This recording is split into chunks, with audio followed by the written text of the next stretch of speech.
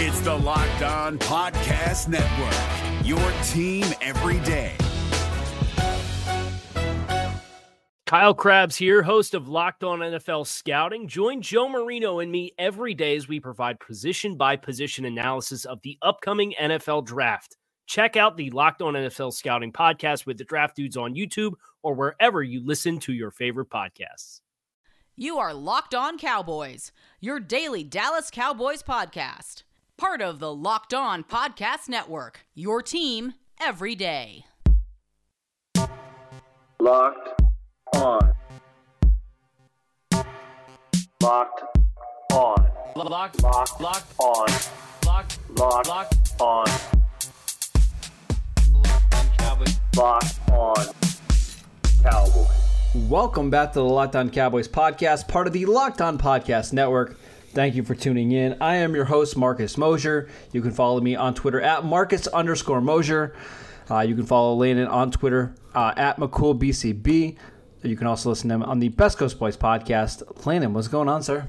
Not much. It's Question Tuesday. We've got approximately 7,000 questions we can answer. Which is always good. We're probably only going to answer 10 to 20% of them. So we've got a bunch of really good, mostly draft-related questions that we're going to get into right now. So, Landon, as of February 16th, I want you to give the listeners your favorite pick for the Cowboys at number 10. We got this question a bunch, and I think it stems from yesterday me proclaiming my love for a certain cornerback in this class. But as we head into the last 2 weeks of February, who is your favorite pick for the Cowboys? I think, I think my favorite pick is Penei Sewell. I don't think he's gonna make it there. Okay. So sure. I think my favorite pick, that seems likely, is probably the same guy that you're gonna mention, and it's Patrick Surtain. It is. I just think that as things stand right now, if I knew that Surtain was the pick at 10, I would feel confident that they made solid contact with the ball on their first round pick, right? That they didn't take a big swing and miss. They at the very least probably hit a solid double to the left field corner. Not to use another baseball reference, but I feel like they with the potential of it being kind of a rounding third, it's going home sort of situation if things work out great. I just think that Surtain comes in with such a high floor, such a high level of experience playing the position. He's obviously has experience playing with Diggs. There's some kind of relationship there. I think that Surtain is the pick that if you're not going to get a guy like Sewell, who's a kind of the top end generational talent type, that getting making solid contact with the ball, I hate to use that reference again, but I do think it's important, is that you really just can't screw this pick up. And if you're not going to get a generational talent type player, and there really aren't that many in this draft, and certainly none that are really going to be available to you at 10, then you really just need to make sure that you are getting a solid player who is going to give you value at the position. I just have a hard time seeing a situation where Patrick Surtain comes into the league and is anything less than a well above average starting cornerback, and I think that's not like that's not super sexy, especially when you're talking about the 10th overall pick.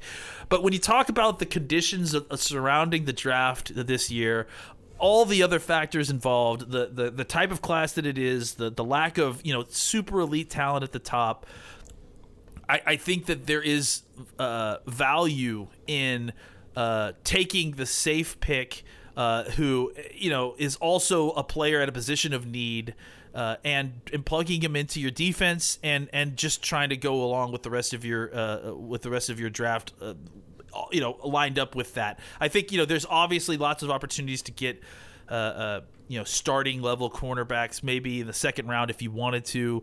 I just think that if you take Surtain at 10, the rest of the draft falls a lot more nicely in front of you than if you had taken some, maybe reached at some of the other positions, and you still feel like you needed to add, important pieces later on into your secondary. Yeah, we're going to get to that in just a second. But I agree. I think it's Surtain. And actually, Atlanta, you know what sold it for me was I was watching on Sunday all of his targets in coverage from 2019. And he just doesn't get beat very often. No. And then when you turn on the 2020 tape, I'm trying to remember what the game was. It might have been against Mississippi State. Him and just run defense. Like, he just comes up and he tackles. And it's nothing so sexy that it's like, I got to create a video of this and put it on Twitter or anything like that. It's just, it tells you everything you need to know about him. He's physical. He plays hard. He's got the NFL bloodlines. He's got 1,500 career snaps at Alabama. You can put on tape against him against every single type of receiver you want. You can see him play out of the slot. He's got the size. There's just not a lot of holes to pick in his game. Do you wish he was a little bit twitchier and maybe a little bit better of an athlete? Sure, of course. But if that was the case, he probably would be a top 3 or 4 pick in this class because he literally has everything you want. I really like the combination of him and Diggs. We already saw it at Alabama, and that seemed like it worked out pretty well. But 2 long, athletic guys with some pretty good technique and good ball skills, I think you can sign me up for that.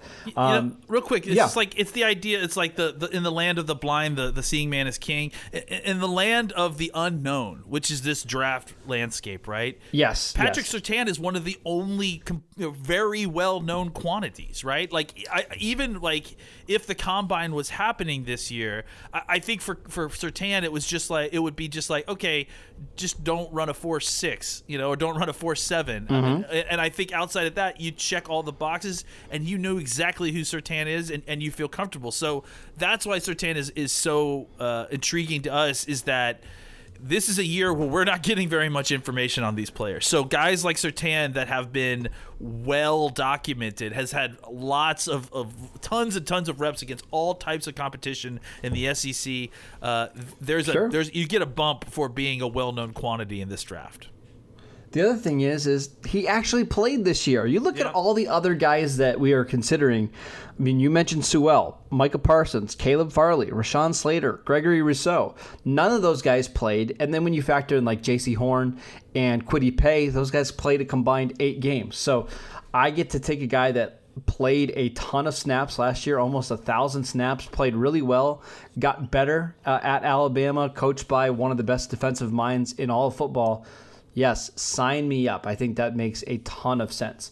Landon, we're going to take a quick break, and then we're going to come back and talk about our favorite players to pair with Patrick Surtain in the first round.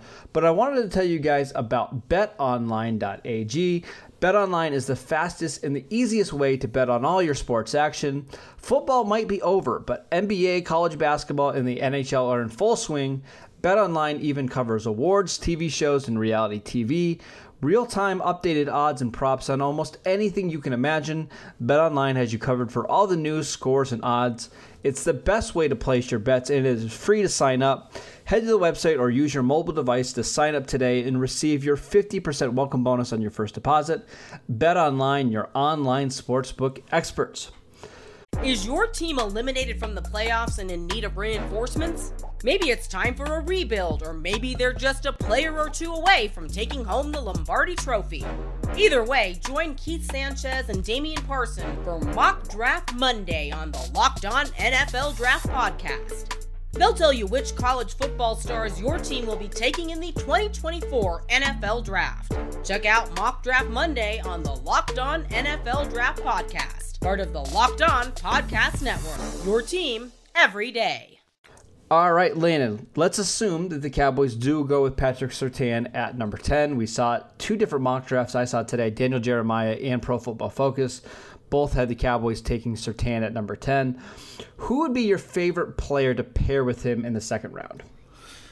I mean, this is going to sound like, homerism for a guy that I love a lot, but I do think that adding Richie Grant in the second round makes a lot of sense with pairing Surtain. I mean, the one where you have with adding Surtain to a cornerback core that already has Diggs, especially in a kind of cover 1, cover 3 system, is that you need a back end safety to kind of make things right. It's like to protect them if players are going deep, someone who can cover wide swaths of the field and be there to help on the back end if things get hairy versus more, kind of athletic wide receivers getting down the field.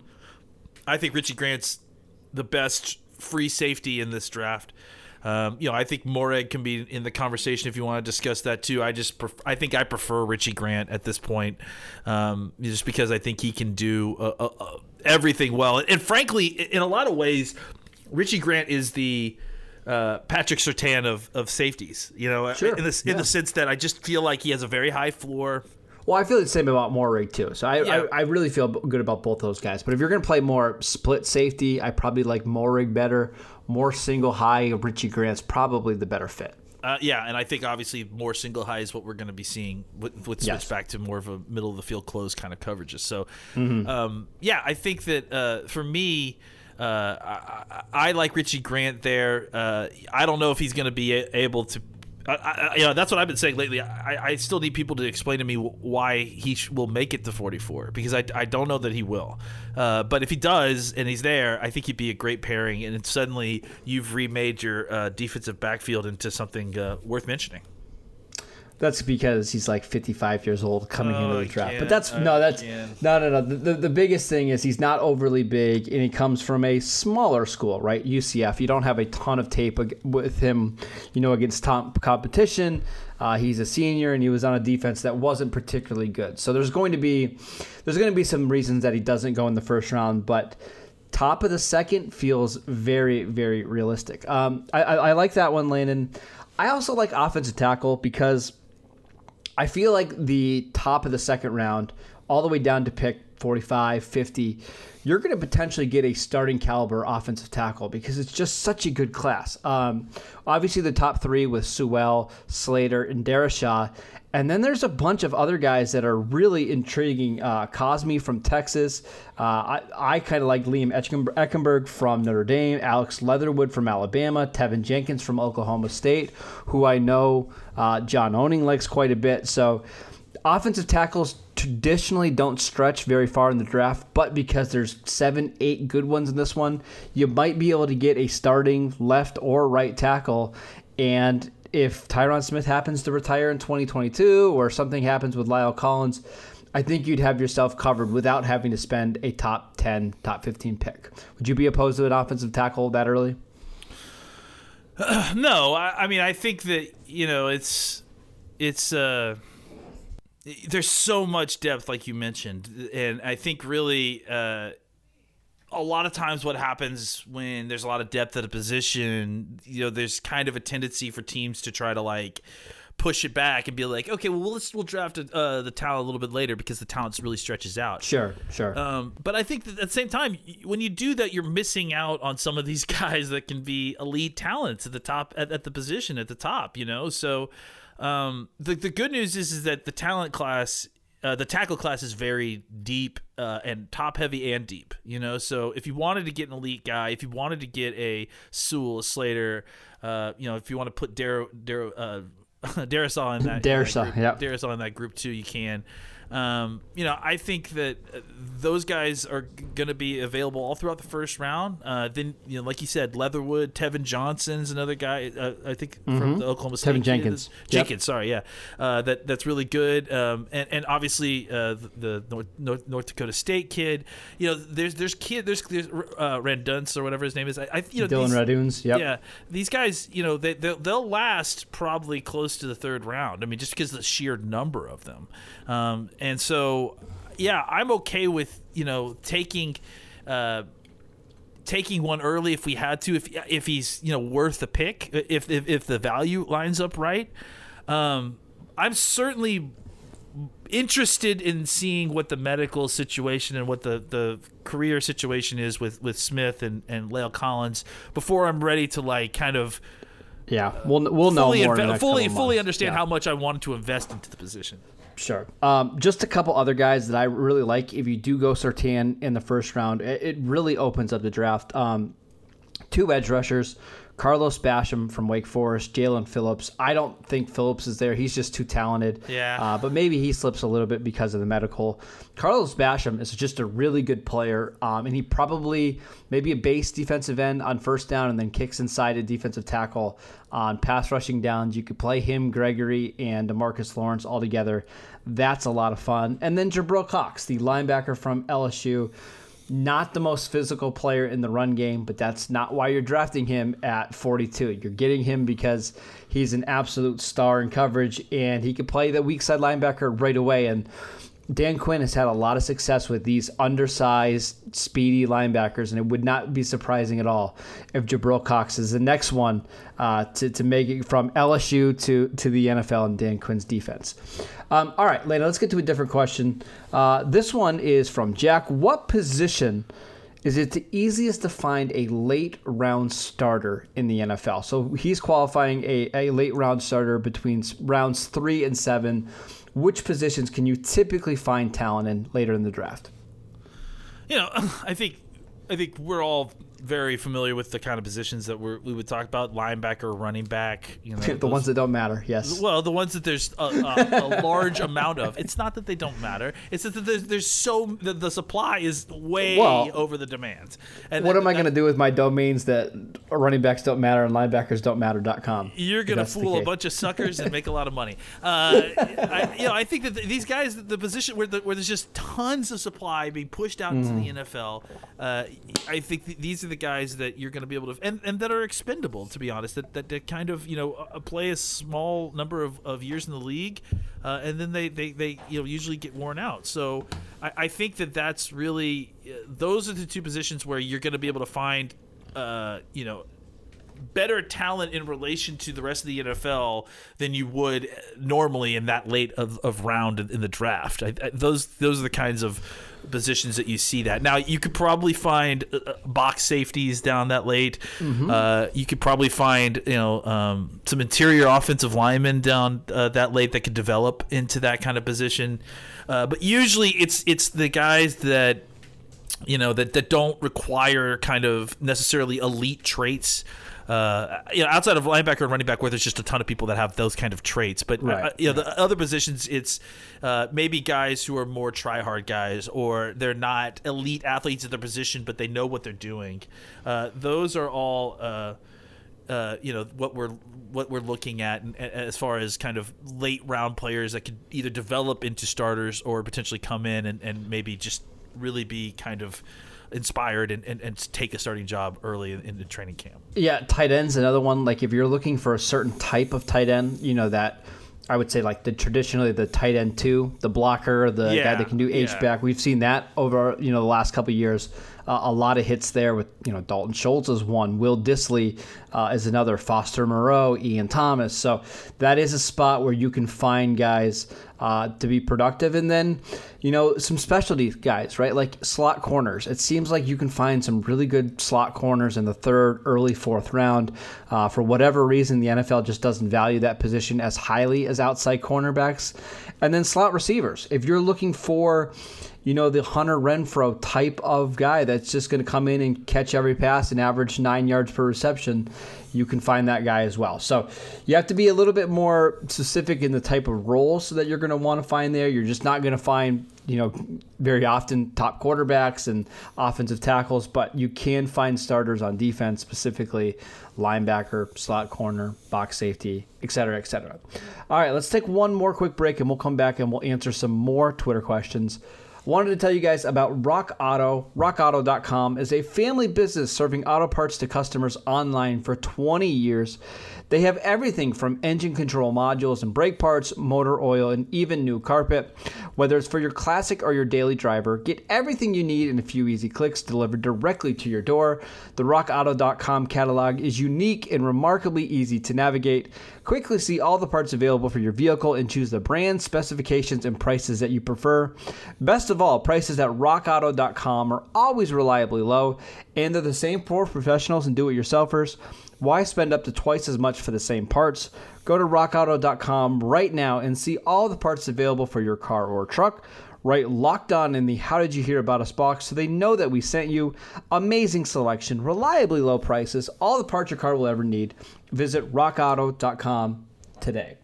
Is your team eliminated from the playoffs and in need of reinforcements?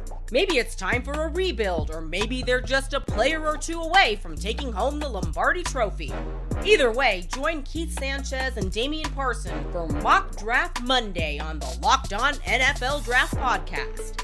They'll tell you which college football stars your team will be taking in the 2024 NFL Draft. Check out Mock Draft Monday on the Locked On NFL Draft Podcast, part of the Locked On Podcast Network, your team every day. All right, Landon, a couple trade down questions. First and foremost, Michael wants to know how likely is it that the Cowboys can trade down from 10 to 15 in this draft?